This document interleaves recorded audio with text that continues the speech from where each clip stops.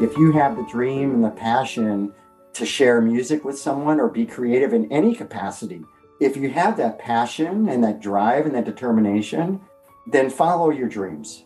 Because at the end of the day, what do we have? This is our life right now. Our life isn't tomorrow, our life isn't yesterday, it's right now is our life. And if we're not pursuing and doing the things that make us happy, then what's the point?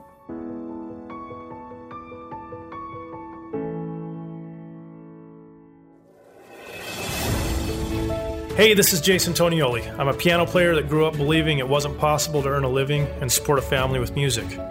I've proven that idea was wrong and have met hundreds of other people who have found success with their music. This podcast features stories of musicians who have found their own personal version of success and fulfillment in both music and life. This podcast is meant to inspire musicians and help them believe in their abilities and motivate them to share their talents with others. This is the Successful Musicians Podcast. Hey guys, it's Jason Tonioli here with the Successful Musician Podcast, and my special guest today is pianist Steve Rivera. He is a multi-talented composer that's worked with a lot of interesting people over his career. He's a piano consultant as well, but he does music for his career. He touches kind of multiple pieces of it, and he's got a really interesting story from growing up too. So Steve, why don't you just take us away and give us your background? Jason, it's great to be here on your podcast. Welcome, everyone, your regular listeners and maybe some new listeners that are listening in. Jason's doing a fantastic job of bringing some of the successful musicians that are making a living doing music. So thank you, Jason. Thanks. So basically, I grew up around the piano. My dad plays. He's more of a blues player. And they tried to make me take lessons when I was like 7 or 8. But growing up in Southern California, I wanted to surf and skateboard, go snowboarding. I didn't have time for piano lessons. Sounds like many of us. I was the same way. I hated practicing. Yeah, that's practicing is absolutely necessary if you want to advance. I think for me, I hated practicing stuff that I was told I had to practice. If it was my own thing and what I wanted to do, it was a whole different story. And actually, that's what got me into really playing a lot. Now I'm going to date myself.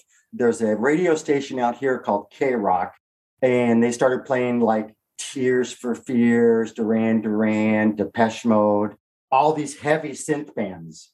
And So I would listen, and I started just playing by ear and picking it up and being able to play these songs that are on the radio. Then I thought, I can actually do this. And I had started going to church at that time, and they wanted me to start playing with the band, with the worship band and everything. So I did that. So I learned how to read chord charts and play by ear. So after high school, I thought, I'll go to college and major in composing and conducting, which is exactly what I did. Very cool. Was there a specific moment in time when you decided, oh my gosh, I need to do music as a career, or that it hit you, the aha moment?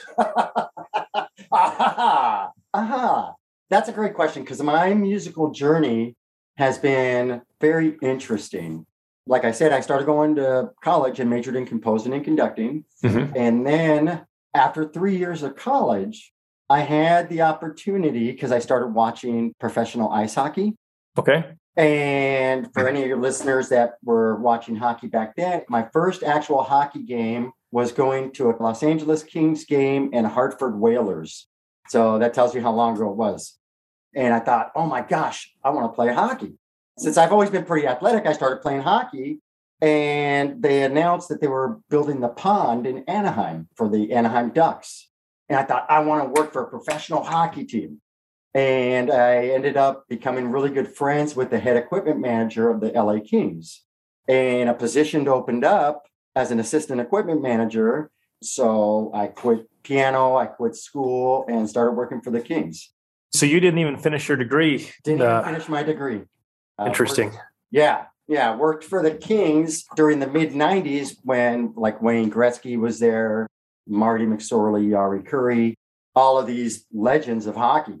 Very cool. Yeah, so I did that for about almost 6 years, and then left the hockey team and started playing piano again and played at Nordstrom's.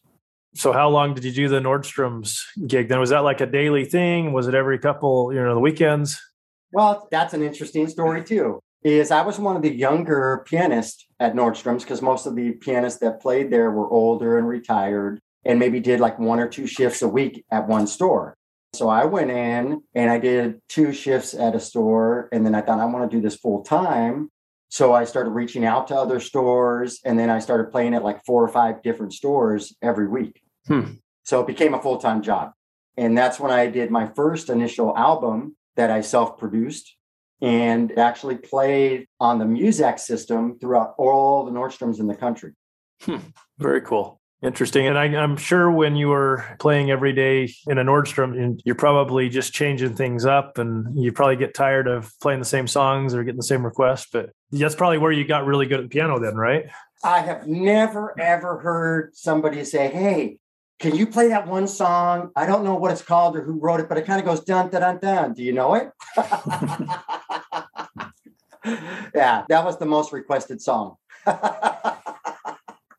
So I carry this through to today, realizing, like you said, is it hard to play that many hours and like being able to change it up and playing different songs is something that I carry through even to this day when I play, is realizing how fortunate I am that I can play music. And that there might be somebody listening to me and hearing my music that has never heard me before. And they deserve to hear the same music that somebody else who has heard me play before, which keeps me conscientiously saying, I want to play with as much energy or passion as I possibly can. Got it. Very cool. So you did the Nordstroms thing and then fast forward. I mean, what's happened in between? What are you working on now? Okay, well, let's see. I'll fast forward as quickly as possible. After Nordstrom's decided that they didn't want to have pianists in their stores anymore, so they got rid of all their pianos and all their pianists. And my older brother, before he passed away, had a very successful telecommunications and networking company. So I went and did IT for like 12 years. And anyways, did that. My brother unfortunately passed away. And so I decided I wanted to do music again and just went on Craigslist and answered a couple ads for keyboard players for a band. And so I started playing keyboards. One of the first bands I played in was like this lollipop rock and roll kind of band. And we gigged out and that lived its life. Then of all things, I had somebody ask me if I wanted to play in their gothic metal band. Nice. Playing a heavy synth. And what's that band? I think it was like Essence or something. Anyways, it was this metal gothic dark band and I would come out in a cloak. And then somebody else asked me to come and play at their restaurant. Okay. Totally different transition. So I started playing at the restaurant where I still play at today for about 11 years now. And after about 2 years of playing at the restaurant and starting to get back heavily into playing and practicing at home and relearning everything, I decided I want to do another album. So that is when I became friends with Will Ackerman, who ran and founded Windham Hill Records. And we produced my first album, Dividing the Darkness there. So. Got it. That's awesome. You've got a little girl that's, I know your pride and joy. And when we first met, that's what I remember is you talked about her. She was your everything for sure. I'm curious, as you've written music, so you've done 2 albums now with original songs. Where do you find inspiration and ideas? Where do you feel like you get the best ideas and inspiration for your music? That's a great question. I have my older daughter too, who's fantastic. She's with an airline in corporate doing training and what's called initial hires and current. So she's living her corporate life now. So I'm super proud of her. And then my little girl, who's going to be 11, she'll sit at the piano with a score of Phantom.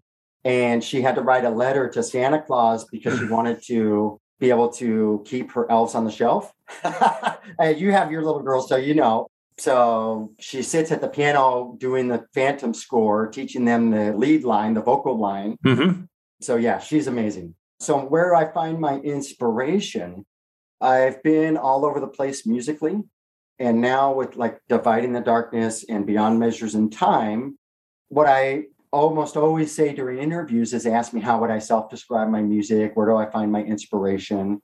Since I'm classically trained, with my albums, though, I try to conscientiously have a restrained simplicity while still making it emotionally moving. And this leads into where I find my inspiration.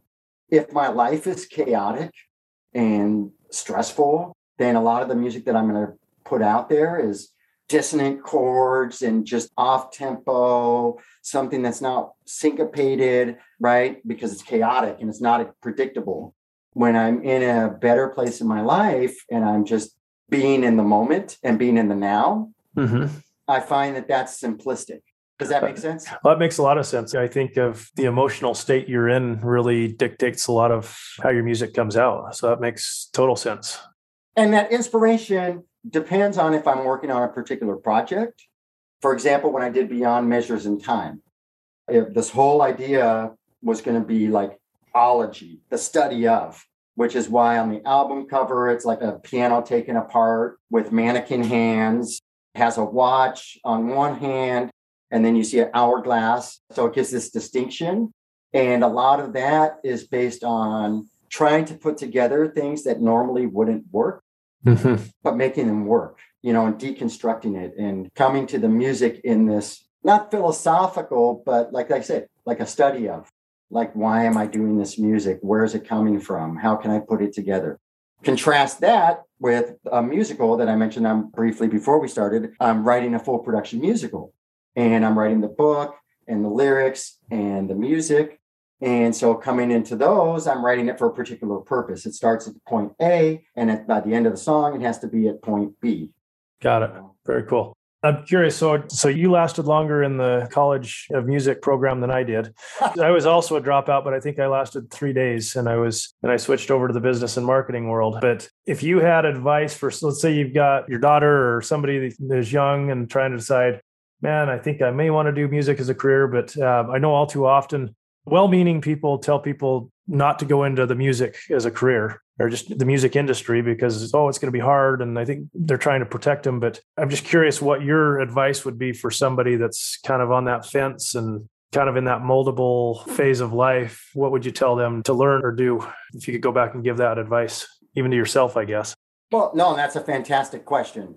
Without making it too long, I had to experience that with my older daughter, Rachel, who was going to college and majoring in the nursing program and wanted to become a nurse practitioner. Okay. And then her mom had passed away, my ex-wife. And then my daughter decided she wanted to travel the world and leave college. And I told her, you follow your dream. You do what you want to do because life is now. Life is now. We want to obviously be prepared for the future and do things that are going to secure our future for us. But at the end of the day, all we have is now. And if you have the dream and the passion to share music with someone or be creative in any capacity, whether you're an artist and you paint or you sculpt or you do woodwork, music, whatever capacity, if you have that passion and that drive and that determination, then follow your dreams. Because at the end of the day, what do we have? Honestly, at the end of the day, if we're not doing the things that we love, this is our life right now. Our life isn't tomorrow. Our life isn't yesterday. It's right now is our life. And if we're not pursuing and doing the things that make us happy, then what's the point? You're going to live with a lot of regrets. And I think far too many people do that and get stuck in their job. And then it's a long 30 or 40 years of a career. And then you wonder what just happened, right? And you have children too. You realize the time goes by so quickly. I was just barely at the hospital holding them when they were born. Yep. And now I'm buying them a car and their driver's license. They're getting their driver's license and then they're going off to college.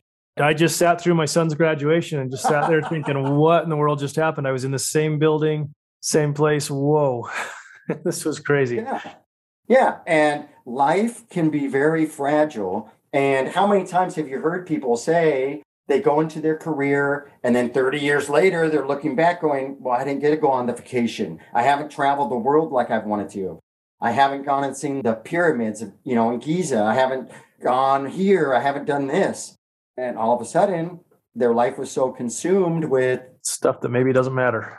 And I think that was one, as I look back on our very first interaction when we met each other, is you were like, hey, whatever my daughter needs, that's my priority. And I really respected you for that you drop whatever you were doing and build around that, because I think when you've got an older daughter now, you realize it's like, wow, this is going to be done before I know it.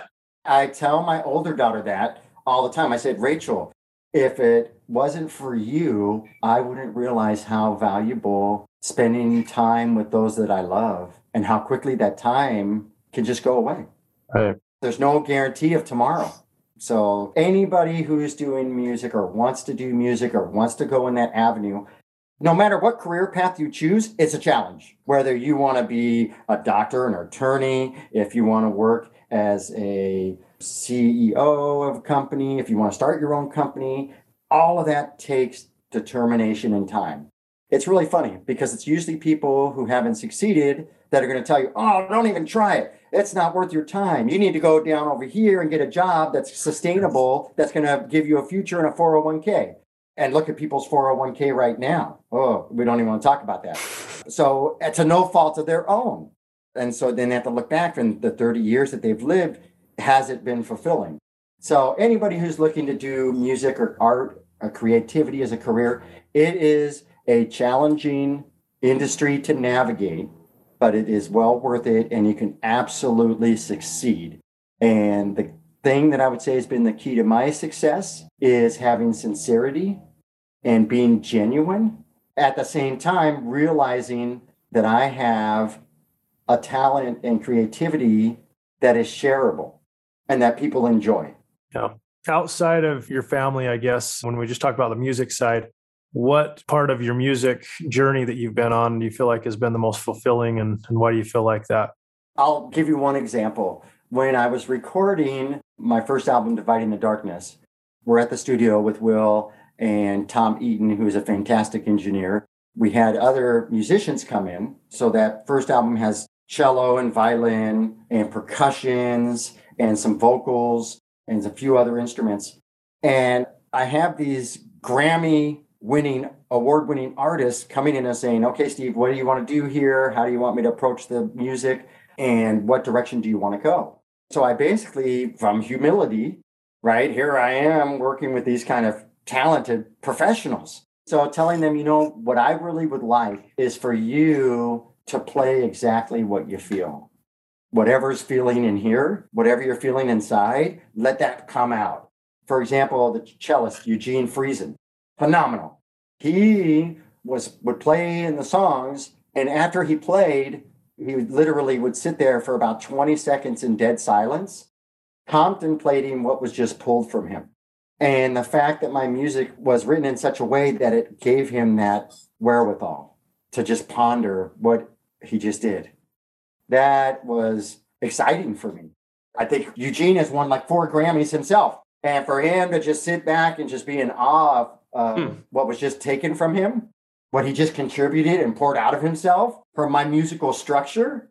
I mean, that was like, wow, that is so cool.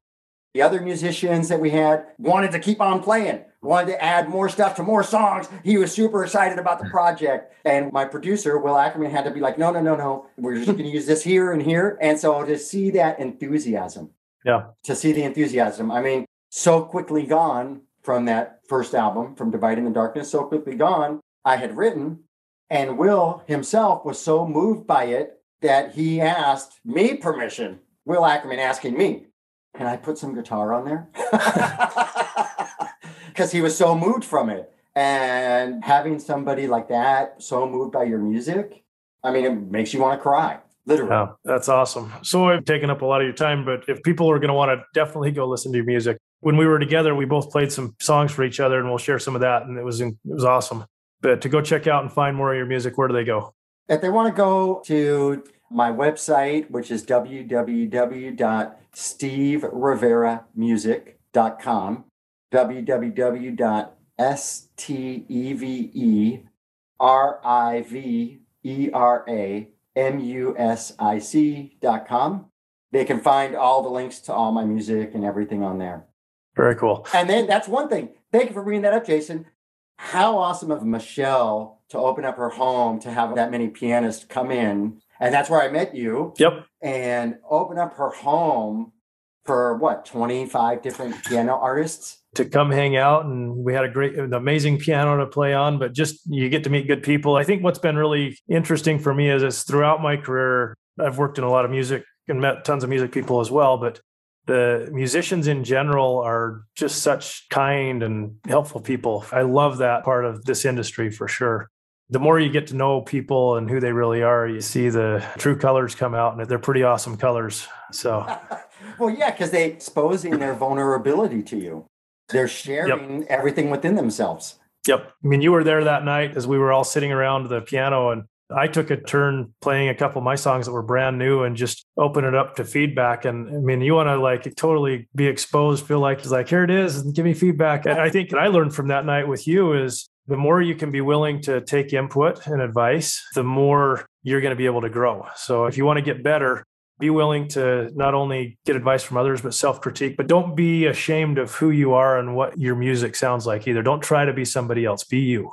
And I think that will always serve you well, whether it's in the music or whatever career somebody does decide to take. I think that don't be afraid to ask for help, because people do want to help and see you succeed.